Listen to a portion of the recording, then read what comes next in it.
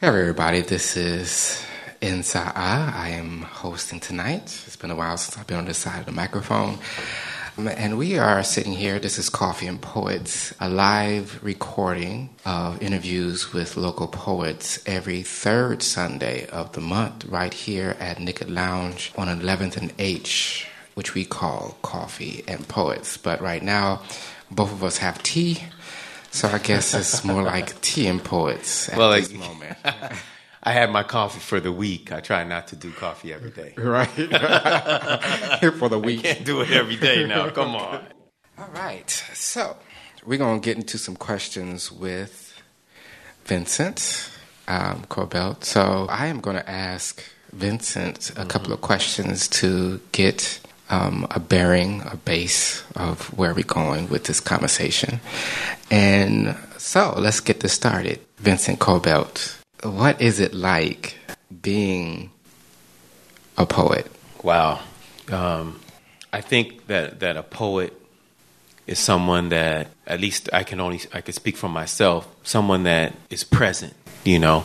There's someone that likes to really taste something, like the gratuitous moment, like really taste every second. There's so many different ways to look at poetry. So for me as a poet, I like to be present in my life, right? And it's not, we find poems as we go. We discover poems through found conversations. We find them by dream logs. We get ideas for poems. And so what we do is we write and we scribble things down. And then we try to polish things that we've scribbled down. And then finally, the third step would to be actually have something that's presentable on the mic or presentable on the page. So it starts off for me with a scribble. I scribble something down. It's an idea that I have about what could be a poem or a thought of what could be a poem. And then I kind of relive that piece, being gratuitous, going back to it, right? And being true to it. And to get it to that right place. Right. Yeah. So what inspires you to write? I mean, what is that one thing that you find yourself coming back to? I mean, Wow. I mean, what is the inspiration for your art form, do you think? Yeah, I think that it depends where we are in our life. I think the first step for me was trying to find my voice. I think that that's a beautiful thing. And when we get sparks of that, I remember sometimes I would write, I wouldn't share it with anybody as a teenager. But we get sparks of our own voice because we have so many messages, so many subliminal messages all over the place telling us this is how we should be. Right. And then we get clues. It's like, well, that's not how I feel. Mm-hmm. Everyone's telling me that you should do this. And then you do that, and and then you get your career, and this will complete you. But sometimes that doesn't feed us. It doesn't make us happy. And we realize, well, there has to be more than life just from A to B to C, right? Graduate from high school, go to college, get your diploma, start your career. And that's it. That's your life. So did you take that path? No, for me, that wasn't the path for me. I took the path of what I wanted to do, and I wanted to leave inner city San Francisco, and that's how I got to this area. It's not too far from San Francisco, but still, I didn't want to go to college at San Francisco City College or at SF State. I wanted a new adventure for myself. And so a change of scenery, I figured I'd learn more about myself that way and learn more about the world. It felt right for me to leave. And so that's what I did. And I went on my journey. Okay. You know, I went to school for a couple years, and then I left school, and I was with my mother, who's from the Caribbean. And I left and lived with my mother and my brother. The three of us went to an island called St. Martin. Okay. And that was what I felt was right for me. And that part of that for me was being a poet. it's not the path for everybody, right? But it was the path for me. Right. So when did you know that when did you first know that you was a poet? You know, it's wow. Like I said, we had sparks of my own voice, like things that would come to me. Like I remember specifically one time I was on the train and I felt intense. I don't know, not in a negative way, but I'm on the train by myself and I'm seeing these blank walls, and it felt like the blank walls were talking to me, you know, and they were like, write a poem for me. And so I wrote a poem called She's Stuck on That Bad Mural. It's from the Mission. It was like the wall was telling me that she was in love with an artist and she wanted the artist to paint her. And she said, write that poem for me. And that was, I don't know how else to describe it, but. So when did you first know about poetry as an art form? I mean, when did you first know? I didn't know what it was called. I didn't know. I remember that I was in this middle school. And this day, I was in this middle school. And in this middle school in San Francisco, there was so many of our teachers had left. So many of our teachers left the school. And the kids have taken over. I remember specifically one day, we had a substitute by the name of Mr. Green. Mr. Green came in with his green suit and a bow tie. And here we were, blacks, Mexicans, Samoans, Filipinos in the school, and we're just all listening there to him. And he turns around and he begins to write his objective for the day. And he writes the date, but he made a mistake. One of the kids, Jeremiah, picked up a book and he hurled the book across the room. Bam! It hit Mr. Green in the back of the head, and his forehead hit the chalkboard. Oh, my God. And he was so mad, he turned around and he slammed his fist as hard as he could against the desk. Who threw the book? I want to know who threw the book. And everybody, we were just quiet, you know, quiet as church mice. The next thing you know, Jeremiah got up, you know, and he's a big Samoan kid. He pointed at this Mexican kid named Luis. He said, Luis did it, you know. And then he looked to Luis, and Luis didn't say anything. So he storms off and says, I'm going to get the principal. The next thing you know, Jeremiah and Luis jumped out the window. We were on the first floor. Okay. And they were gone. They never came back. Mr. Green, we never saw him again. So that was one. I had so many different substitutes. But I said that, I was saying this to get to this other substitute who took an interest. He had a creative writing assignment. Okay. And he said, you're a poet. And wow. I don't know. I had that substitute. He wasn't my teacher. Wow. We might have had him for 3 days. And he said, you're a poet. You need to write. And from that, I kept that to myself. And I've been writing secretly at that time through my as What a age teenager. was that? What age was that? That had to be 6th or 7th grade, so I was 12 or 13 years old. Wow. Yeah, and that stayed with me. When he said that, I it would stay with you. Loved to write. Yeah, that's how much impact. You're right. Even though he wasn't our teacher and the You're teachers left, just somebody to see a talent that you had right there. That's exactly. That's that spirit of discernment, you know. Exactly. You'd be like, oh, you're an artist, or you know. Yeah, exactly. You're an artist, and that stayed with me. And I think that's a huge thing. Mm-hmm. When it's not just about, you know, I think teachers it's not only about teaching. That's right. It's not just about A, B, C, or D. No, you're trying to help your student find themselves, right. And so that they can carry that sense of self throughout their whole life, and that is huge. And to actually it's a gift, you know, when somebody give you that as a gift, because I remember I had the same experience, but I was older, right? And the person said, "You're a graphic designer." You know, he looked at all the work. He said, "You always doing this. You're doing this all the time, and you know, you're just doing this on your free time. You don't even know what you're doing." With you, what's powerful with you is that somebody actually told you what the art form was, right? You know, because when I was growing up, I didn't know what poetry was. I only knew rap. That's all I knew. Right. And so when you want to write, you write a rap. And I didn't find that out till later. So when somebody at 12 years old can give you that gift and let you know what art form, you know what I'm trying to say? Exactly. That you are doing, you know, and that's a huge gift. And it goes to elders and people, you know, actually taking their position seriously, that you are a shepherd in a way. And, you know, so would you like to share with us a poem?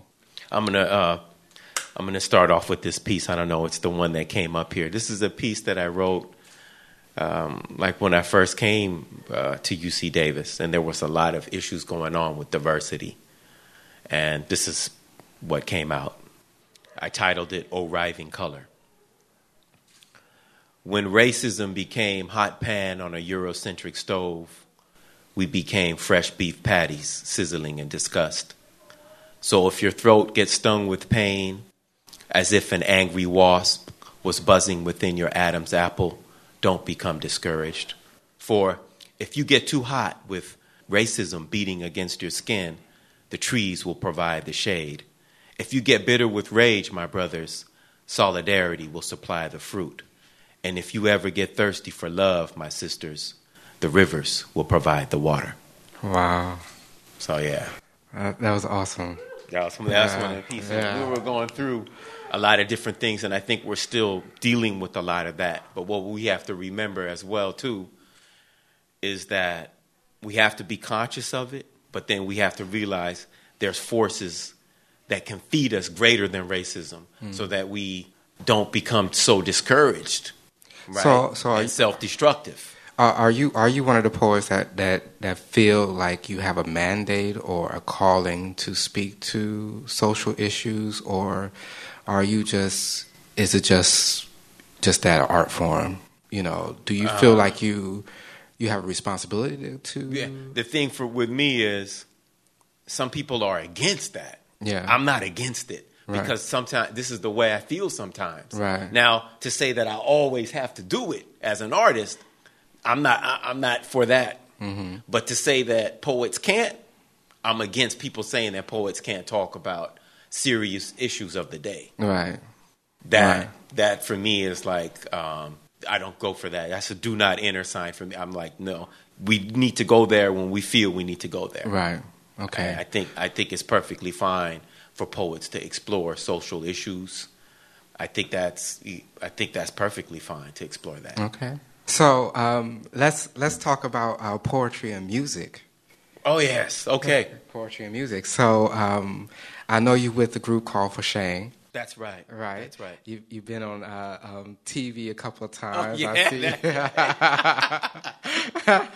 I see. I seen you on TV a couple of times, and so what is that like? When did you first come to the realization that poetry, music, right, bam, and I think that took me a little bit because I was just simply writing my poetry and reading my poetry. What happened is that once I did that, and also I was also influenced by others. Let's say that I have a friend that Mario Ellis-Hill, right? And Mario at first wasn't into poetry.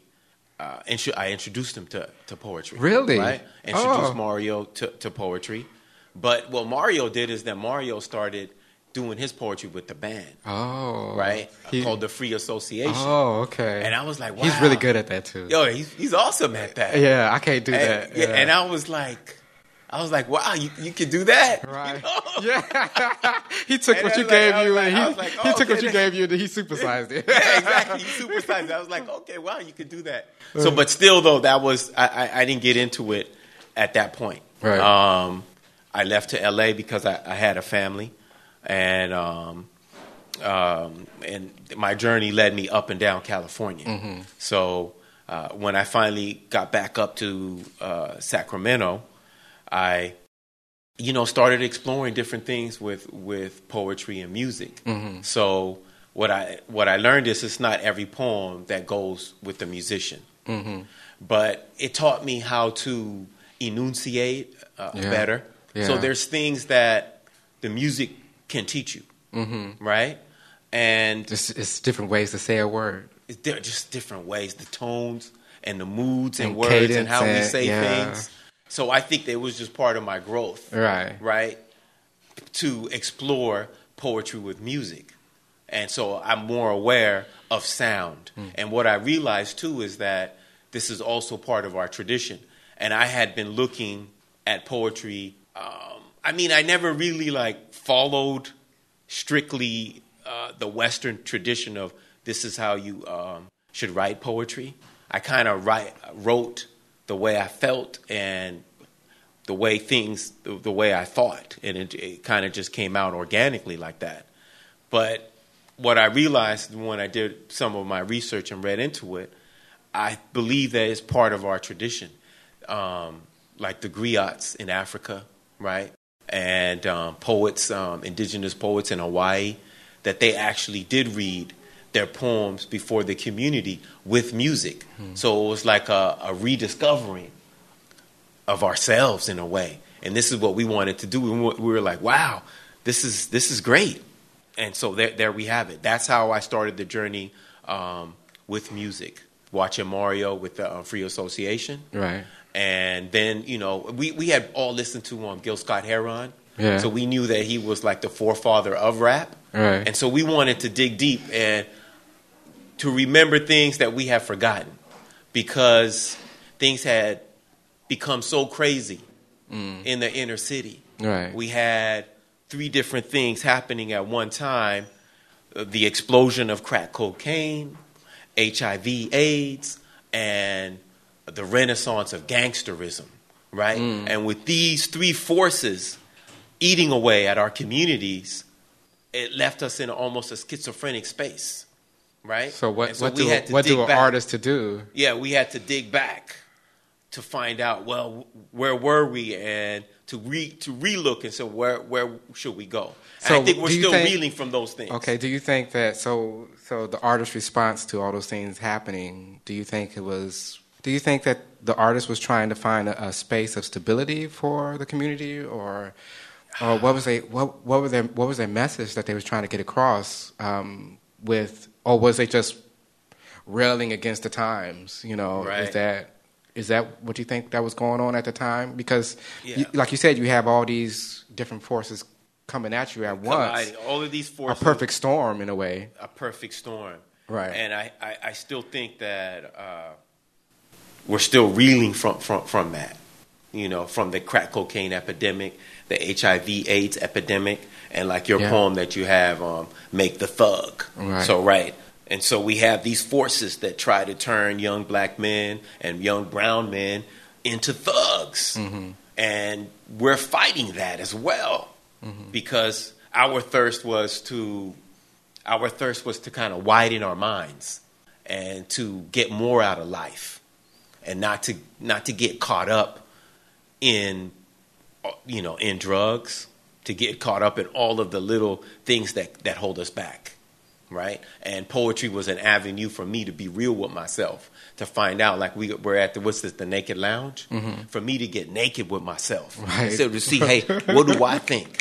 What do I feel? Without any of the other forces of society telling me how to think. Right. So, I think that what happens is, it seems that there's even less and less spaces for people to have that free thought.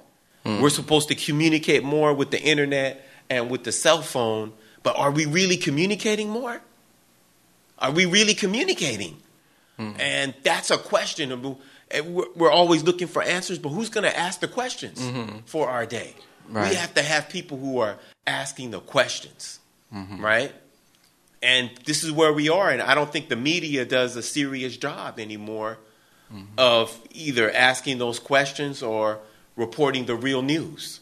Like, for instance, when we came back, what was it, 3 weeks ago, when I teach in Stockton, North Stockton, and I kept hearing the kids say Ebola, Ebola, and Africa, where's Ebola from? Africa.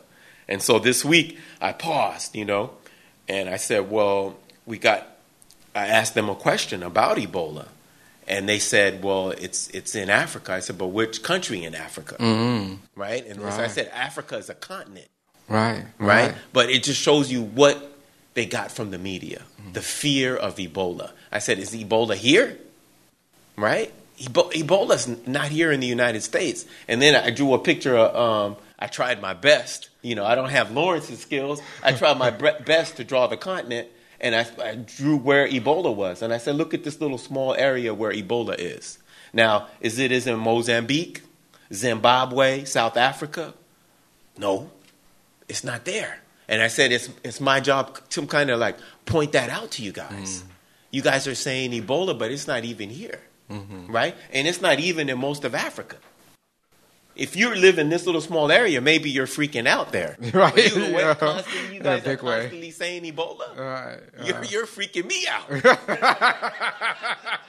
They're freaking me out. Right.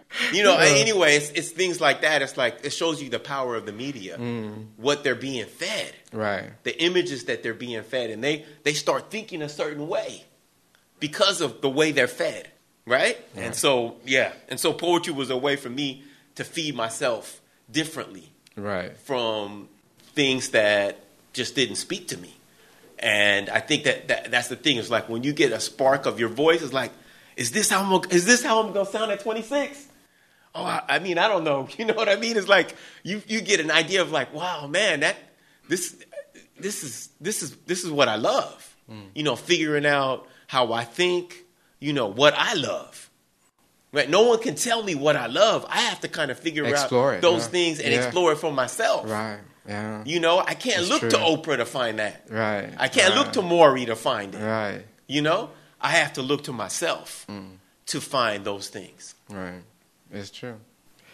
It's true. So poetry is a ancient form of communication. So do you have another poem that you want to share with us to communicate? Oh, yeah. To communicate with us. Yeah. Let me. This is a poem called "After the Rain." Okay, this is a poem I wrote. Well, I'm a dedicated to Nelson Mandela. After the rain had fallen, and the group Lady Smith Black Mambozo from South Africa have a song that they sing called "Rain, Rain, Rain, Rain, Beautiful Rain," and they're talking about freedom. Okay. They said rain has never come here, like in the last 100 years, because we've been living in apartheid. So that's the power of the metaphor. So, after the rain had fallen, falling fell from the well of the sky, the rain had finally come, that beautiful rain. Hear the sound of thirsty ground sucking up the fallen sky water molecules, that freedom rain. And so there was a jubilation in the ground after the rain had fallen. Gray clouds made way for mighty rays of light energy to feed the hungry environment. And the lips of the earth blew a voluptuous kiss to I, Poppy Sunman. After the rain had fallen, there was an uproar of joy pumping through the veins of thirsty ground. Hear the sound of tree roots drank the last wave of falling rain. Tree roots like dreadlocks sucking up the rain. After the rain had fallen, a charged current of jubilation flowed through the ground and was transmitted with good reception by the roots of plant and tree nations. It tickled the grass, made the flowers scream and shout, oh yeah, made the trees stretch their branches, reach out and kiss the sky. Then newborn chirping buds sprouted from out the trees and smothered their branches with prolific purple hickeys, and it made the bushes shake. They shook and wiggled their hips, getting down as positive vibrations flowed with jubilation on through every last cell of their recharged bodies. And then I started feeling good, feeling a sensation of thanksgiving for the rain that had fallen from the well in the sky. Thanksgiving for the rain that had fallen and quenched the thirst of the ground and filled our environment with celebration. Hear the sound of grass and plants sipping on puddles of accumulated raindrops.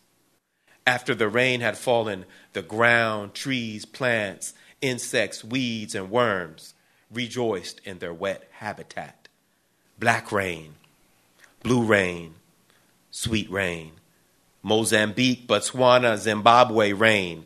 Lesotho, Soweto, Johannesburg rain. Rain, falling, falling, fell from the well of the sky. That freedom reign.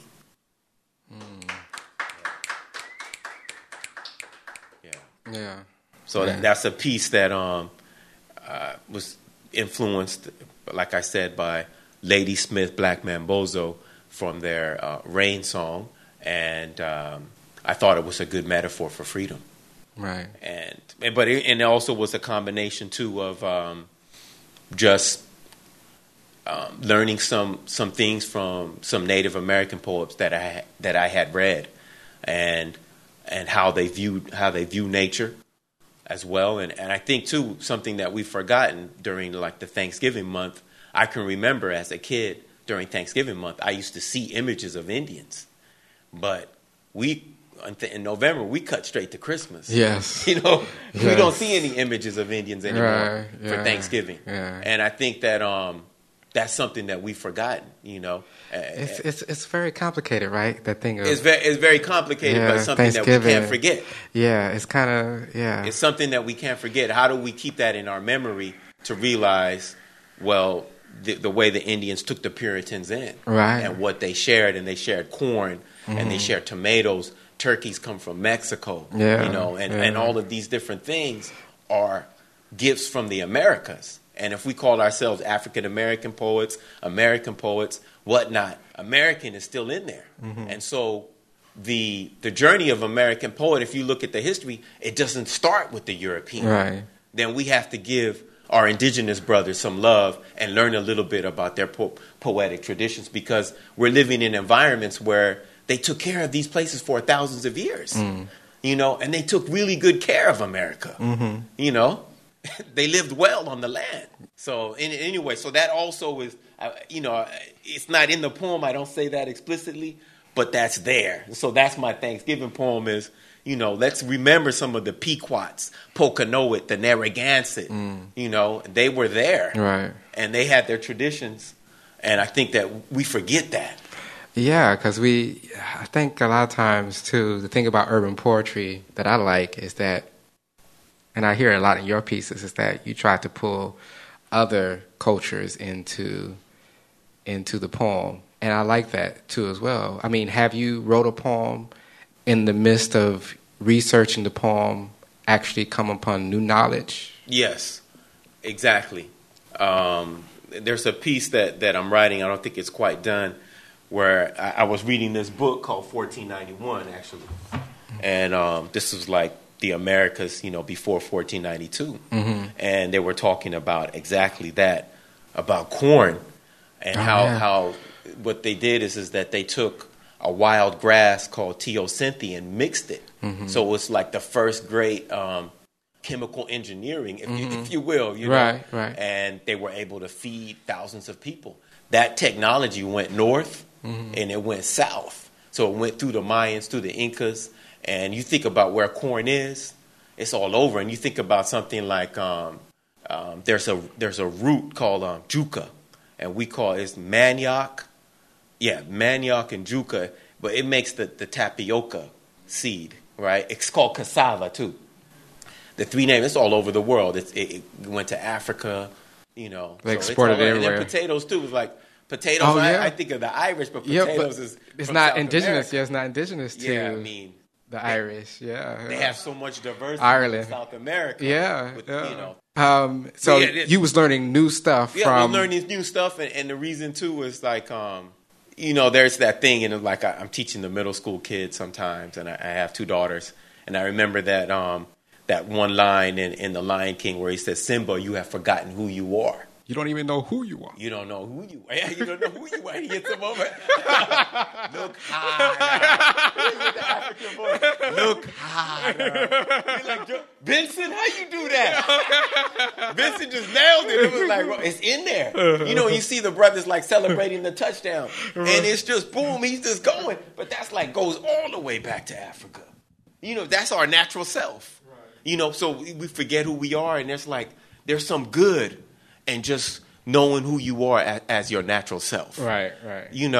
And I think that kind of like that, what we've forgotten it contributes to the schizophrenic nature of our community, right? Where there's just so many different voices coming at us, telling us what to do and how we should be.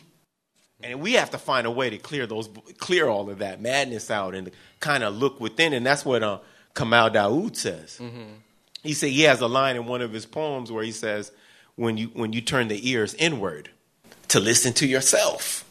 Right. You know, when do we have time to listen to ourselves? Right. We're caught up in this rat race. And that's why I was so drawn to poetry. Yeah. Even not knowing it as a teenage kid. Right. It's like, wow, I'm going to try to figure out voice. myself. Yeah. I can have a voice. Yeah. You know, no one's telling me how to feel, what to do. If anything, you can have your words. You can have your words. Yeah. And then if you're true about your own words, that helps you kind of like know what steps to take. A little bit of like, okay, I know a little bit about what I like, and this is going to lead me here. And a little bit truer about who I am. Yeah. Well, right? Words have power. And words have power. They're very, and they can become prophetic in a way. Right. When you write down some words or you write down like a to-do list or something nature, then you find yourself doing those words. Did anybody say to you, you know, growing up, like, you need to concentrate on this because poetry's not going to pay or whatever? Right. Did you? You know, it's like is that why you ended up into teaching, where you're like, oh, I'm really a poet, and I was like, but I had to pay the bills. No, it's like, well, for me, it's like I was a poet, and like I mean, it was like a closet poet too. But once I started reading my poetry out, this is like before like doing anything with music. I was reading my poetry. That just felt natural for me to do that. And if no one was going to tell me that I couldn't or that I wasn't going to do it or try to change my mind about it. I wasn't. So did you have people like that in your life, though? I did, actually but, like Vincent, you need to stiff arm. You know what I mean? I don't know who they are. Right? No, yeah. So yeah, once I got, that was like because you started young. That was something for me that I needed. I needed that as a catharsis. I needed that to be clear about myself, right? And so when I read too, it's like it just feels right. You know, there's times it doesn't always feel the same way, right? Like we don't always feel the same. We're not always happy. Yeah. You know, and sometimes if we're whatever mood that we're in, the poem can help express that, and you can move on. Yeah. Right. And so that's actually part of it too. It helps. That there's multiple dimensions to us. Right. We're not always just in one state of emotion. Right. That's and important. We have to be clear of that. And it's like, well, why I don't feel this way? Well, you're in a different place in your life, and you have to just get clear about that and realize things are in a state of flux. Right. And so poetry was my way of just expressing myself, expressing my thoughts, and being clear about who I am. Yeah, emotion is serious, right? I think that's another thing that once you give words to, that you start to feel, we pin down emotions in between happy, sad. But then there's so much in between, right? There's so much gray area in between happy and sad. And once you start putting words to those different stages, that it's almost like you are exploring what it is to be human. If you stop doing it, right, there's part of you that's going to die. You know? Absolutely. And then you get into all other sorts of complications. Right. Right. All other sorts of complications where that's just not healthy. It's not. For you and others. It's not. You die early. Right. You're right. You be all pent up. You be, and you'll be on edge. Yes. Right? Yes. well, I tell people all the time. I was like, finding out that you're an artist is like finding out that you're gay, right? Yeah. It's like, oh damn, I'm an artist. I can't help it. I can't help it. And it's the truth. Because it's not, you are doomed in that moment that you say, I don't think that the world knows what to do with you, not especially in America, North America, in our present form. It's like they don't know what to do with you. It's like they can't commodify you. It's like you're not really, and it's almost like you enter the monkhood in a way, because You know, See, the thing is too was like the monastery. You're in the monastery. In the monastery. Right? You like just need your robe, so you be like, okay, I have denounced all these different things out there. I know I'm not gonna be rich. I might get rich, one day, maybe. I might hit it like Nikki Giovanni, or I might hit it like Maya Angelou. But most of the time, most poets they don't hit it like that. But let me say this though: when that substitute teacher said that to me, that you were a poet. That was a blessing for me. Yeah, absolutely. Because that gave me clarity. Yeah. And how many brothers did I see? Right. Just got caught up. When we say caught up, it means that they got caught in the flashy things. So they had the fresh rims for 2 years, and they were smelling. They were selling the Hubba Rock and all of that, right. And then disappeared. Right.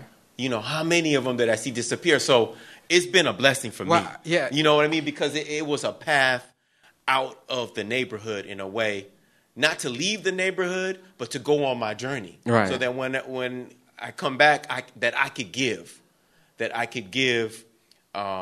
in teaching, in life, when I see people, so that I could give, and it's everything that you just said too.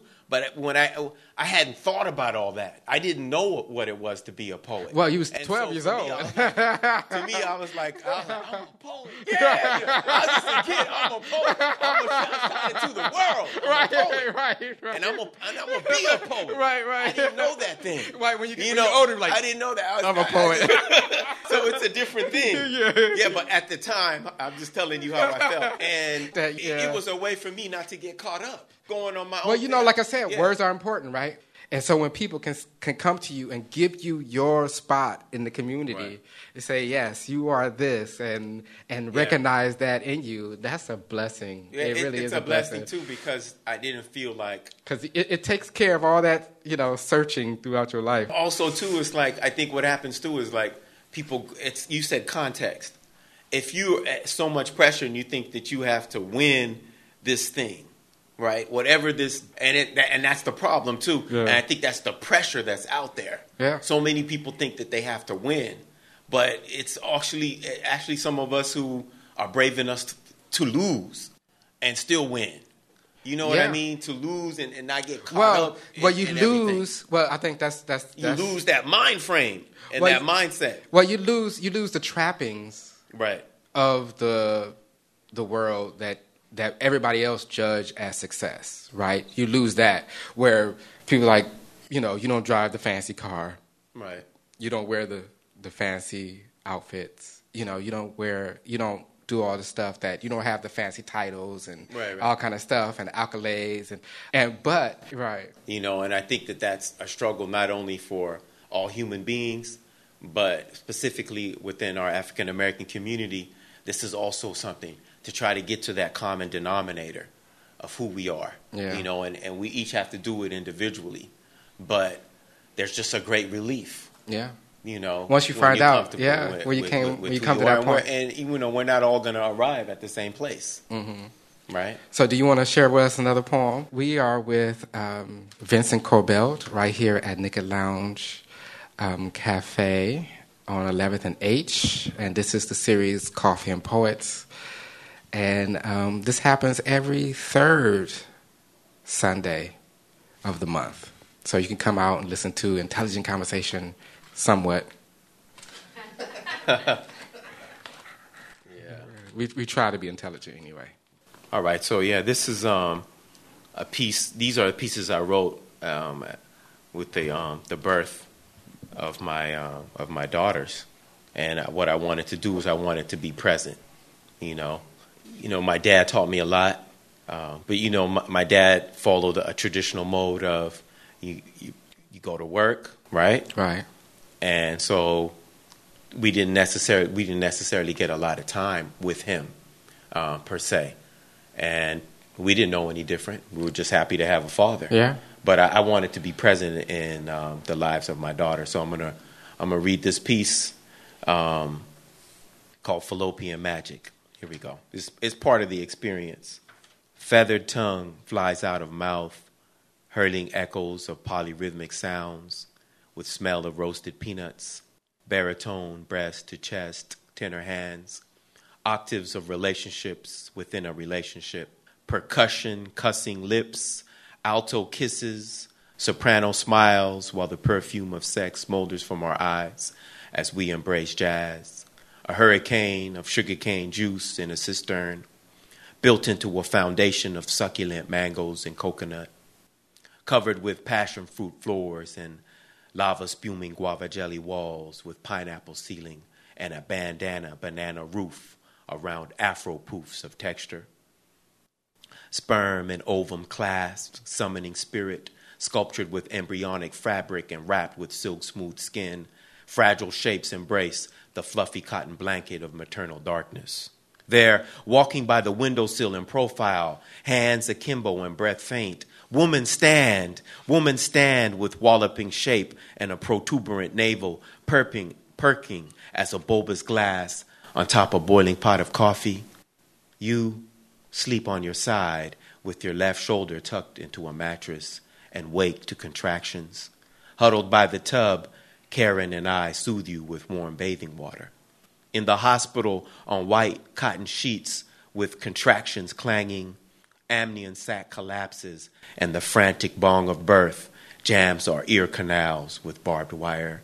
And yet, you come out of cacophony on mellifluous murmuring, the tender textures of baby skin through bleeding womb of colors, silk ripples of colostrum engorging your mother's breast, as you, a patch of butter sliding through a smoldering womb, appear with a portion of your head only the size of an orange. The rest of you ejected with patches of blood splattered across the hospital floor. Umbilical cord stretching forth as a tendril. Guitar string of ancestral echoes. Guitar string of ancestral echoes. You came out bioluminescent from the depths of your mother, riding home on waves to the salty shores of arms, curled out as the lowercase g to tuck you into my chest. These eyes of mother glisten while purple baby cries and opens eyes of molasses, sucking oxygen through nostrils, sucking oxygen through nostrils. All right. So what I did is my brother did the painting called Textures of Pregnancy, and I told him kind of like what I wanted, and this is what he painted here. Oh, very cool. Yeah. And so these are the poems that kind of just document the birth of my daughters. I also got the preface written by Charles Curtis Blackwell. All right. Let me give him a plug. So I guess we're going to talk about a couple more things. We have about 8 minutes left. So let's talk about 916 Inc. and what you just got, and what you and Marichelle have just finished. Okay. The book and everything. Yes, we began working at the Brick House, right? And we'd like to thank the Brick House for opening their doors to us. But we had trouble trying to get kids to the Brick House. It's very difficult in an era where kids don't explore like they used to. I remember I used to walk everywhere and pretty much go a lot of different places with my parents' approval. So the kids, we had to go to the schools to get these kids. And once we were there, we had several workshops. We did a few hip-hop workshops that Marichal headed, and Marichal's in the audience. Let's give him a listen. Yeah, so we did a few workshops with hip-hop, and then also I did some workshops on the haiku, on brevity, right? On this getting to the exact words of what you wanted to say. We also did a question workshop, which was based on Pablo Neruda has a book, his last book that he wrote. It's all written in questions. Oh. And, just beautiful poetic questions. And we had the kids read some of that and then write their own questions. And their work is in the book. And we are having a reading at James Rutter at 5:30 this Tuesday, November 18th. Yeah. And so we'll have the students read their work. And I think it's a good thing, too, for them to be able to explore their own thoughts, their own emotions, at such a young age. Yeah, it's important. You know, it's important, especially there's so much going on at that middle school level. Right. Yeah. There is. Also, okay, so let's talk about jive turkey. Oh, it's jive on. Jive on. I want you jive on. Yeah. So, when did jive turkey start? Okay. And what was the idea behind jive turkey? Okay. And give us the history, because I know it's been going on for a while. So the one thing we got to do is we got to get Lawrence to illustrate a jive turkey booklet. You know. So I'm going to say that right now. That's an idea. I would love to work with Lawrence on that. But here's the idea. I was taking a class, and this was in Davis, and I had taken an African American folklore class, and I learned about Burr Rabbit, and I had taken a Native American class, and I learned about Coyote. Mm-hmm. So I was like, well, who's the contemporary trickster? For the urban setting, and I said that's going to be jive turkey. Right. And so at that time, I had created this group called this Rail Writers and Artists Collective. So when was this? Give us a year. Yeah, this was we're looking at the mid-90s. Okay. Yeah. Okay. So what we did is that we formed this group, and we performed our work at garage sales, and we would meet once a week, and we would do a writer's workshop. And in one of the workshop, I said, okay, there's a new trickster. His name is Jive Turkey, and we're going to write stories about Jive Turkey. Okay. And learn from Jive Turkey's experiences. And so we're still in the evolution of that. Okay, that's as cool, well. Though. So the first thing we came out with a booklet called what was it? The Greyhound Papers. Right. Yeah, it's called the Greyhound Papers. And so we had Phil Goldvarg wrote in that, Rob Lozano, Mario Ellis Hill, Angelo Williams, myself, right? What's Mariana in that one? Mariana Souza as well. So yeah, Mariana and everyone has all been a part of that, and I'd love to continue that and maybe do something visual with my man across the way right here. I think it would be nice. It would be nice. I like that. Yeah, I like strip. that. Yeah, I like that concept. It was a great concept. Yeah, he had cranberry sauce, so Lawrence kind of naturally added. I had two jive turkey pieces. Yes, cranberry sauce is a piece. Yeah, character he added. Mario added Mercedes Brown. So people have been adding different characters into the jive turkey universe. I did jive turkey jerky. Yeah. So it was very cool. We're going to end out on a strong note. Read us a piece. And then we're going to call it the night. Okay. Since I already have this out, this is a piece called The Dairy Maid, and it was just just watching mother and child. So here it is, the Dairy Maid. There on the bench, under the hot June sky, which waits for clouds, you sit with your feet flat against the ground, patches of earth breathing grass, sparse blades of green. Beneath, earthworms dig into moist soil, hiding from the scathing sun, while regiments of ants crawl on the parched surface. A deciduous tree thick with leaves dripping with waves of shade. Birds shoot out of canopies. Towards the distant hills, scribbled beneath blue skies. Basking in the shade with your infant cuddled up into your arms, suckling scoops of cool vanilla ice cream from your breast through raisin nipples, butterscotch or raspberry chocolate, suckling double scoops of coconut chunks with pineapple ice cream even. Soon sleep will dandle her silent, there, tucked in your arms. All right. Yeah.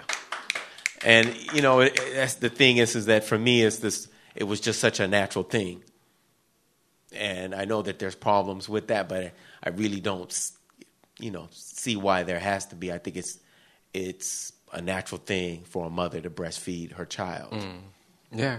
And I think it shows a lack of maturity in our culture, that we're still in like a middle school, teenage mindset. Yeah. Within our culture about things like that. Well, it goes back to commodification again. They can't sell it. Oh, yeah. So that's right. So the thing about it is that, if they selling bikinis or breasts is okay. If you're selling something, breast is okay. If you're selling a car, breast is okay. But you can't. But if you're feeding your child, then it's not. They can't sell. You're not. You're not selling it to your child, so you can't really commodify that. So it must be wrong. Anything that you can't commodify must be wrong in some way. Yeah, but it has something to do with that. But then it also goes back to Thanksgiving again, because when they came over, when the Puritans came over and they saw the Pequot, the Poconoet, and the Narragansett, these women were openly in public breastfeeding their children, and they were not ashamed of their bodies, and they were offended by the bodies of the native people as well. Yeah. And but they were fine just the way they were. Yeah. You know what I mean? They were fine just the way they were. It's just amazing to me. They were fine just the way they were. Right. Your body's your body. Everybody has one. So it doesn't have to be commodified. I don't know. Right. It don't have to, but you just have, everybody has a body, so it just makes, it's craziness to me that, right. Well, anyway, we're going to get on those. That's another podcast. That's another, let's not get left corner pocket. Lawrence is putting the pool balls in there. Don't hit that 8 ball. That's what he's saying. He doesn't want to hit the 8 ball on this podcast. Yeah, go off on the deep end. That's another podcast. So yes. So once again, all right. Thank you for having me, sir. We are sitting here with Vincent Kobelt, and he has Gray Star microphones. He was supposed to interview somebody today, but we did a judo move on you guys, and and I am interviewing him. It's kind of like a Twilight Zone kind of thing. Yeah. And we are located here on 11th and 8th Street at the Naked Coffee Cafe. And you can come down anytime and order something. It's a really great cafe. And my name is NSAA. I'm your host for this evening. And that has been Coffee and Poets. Thank you.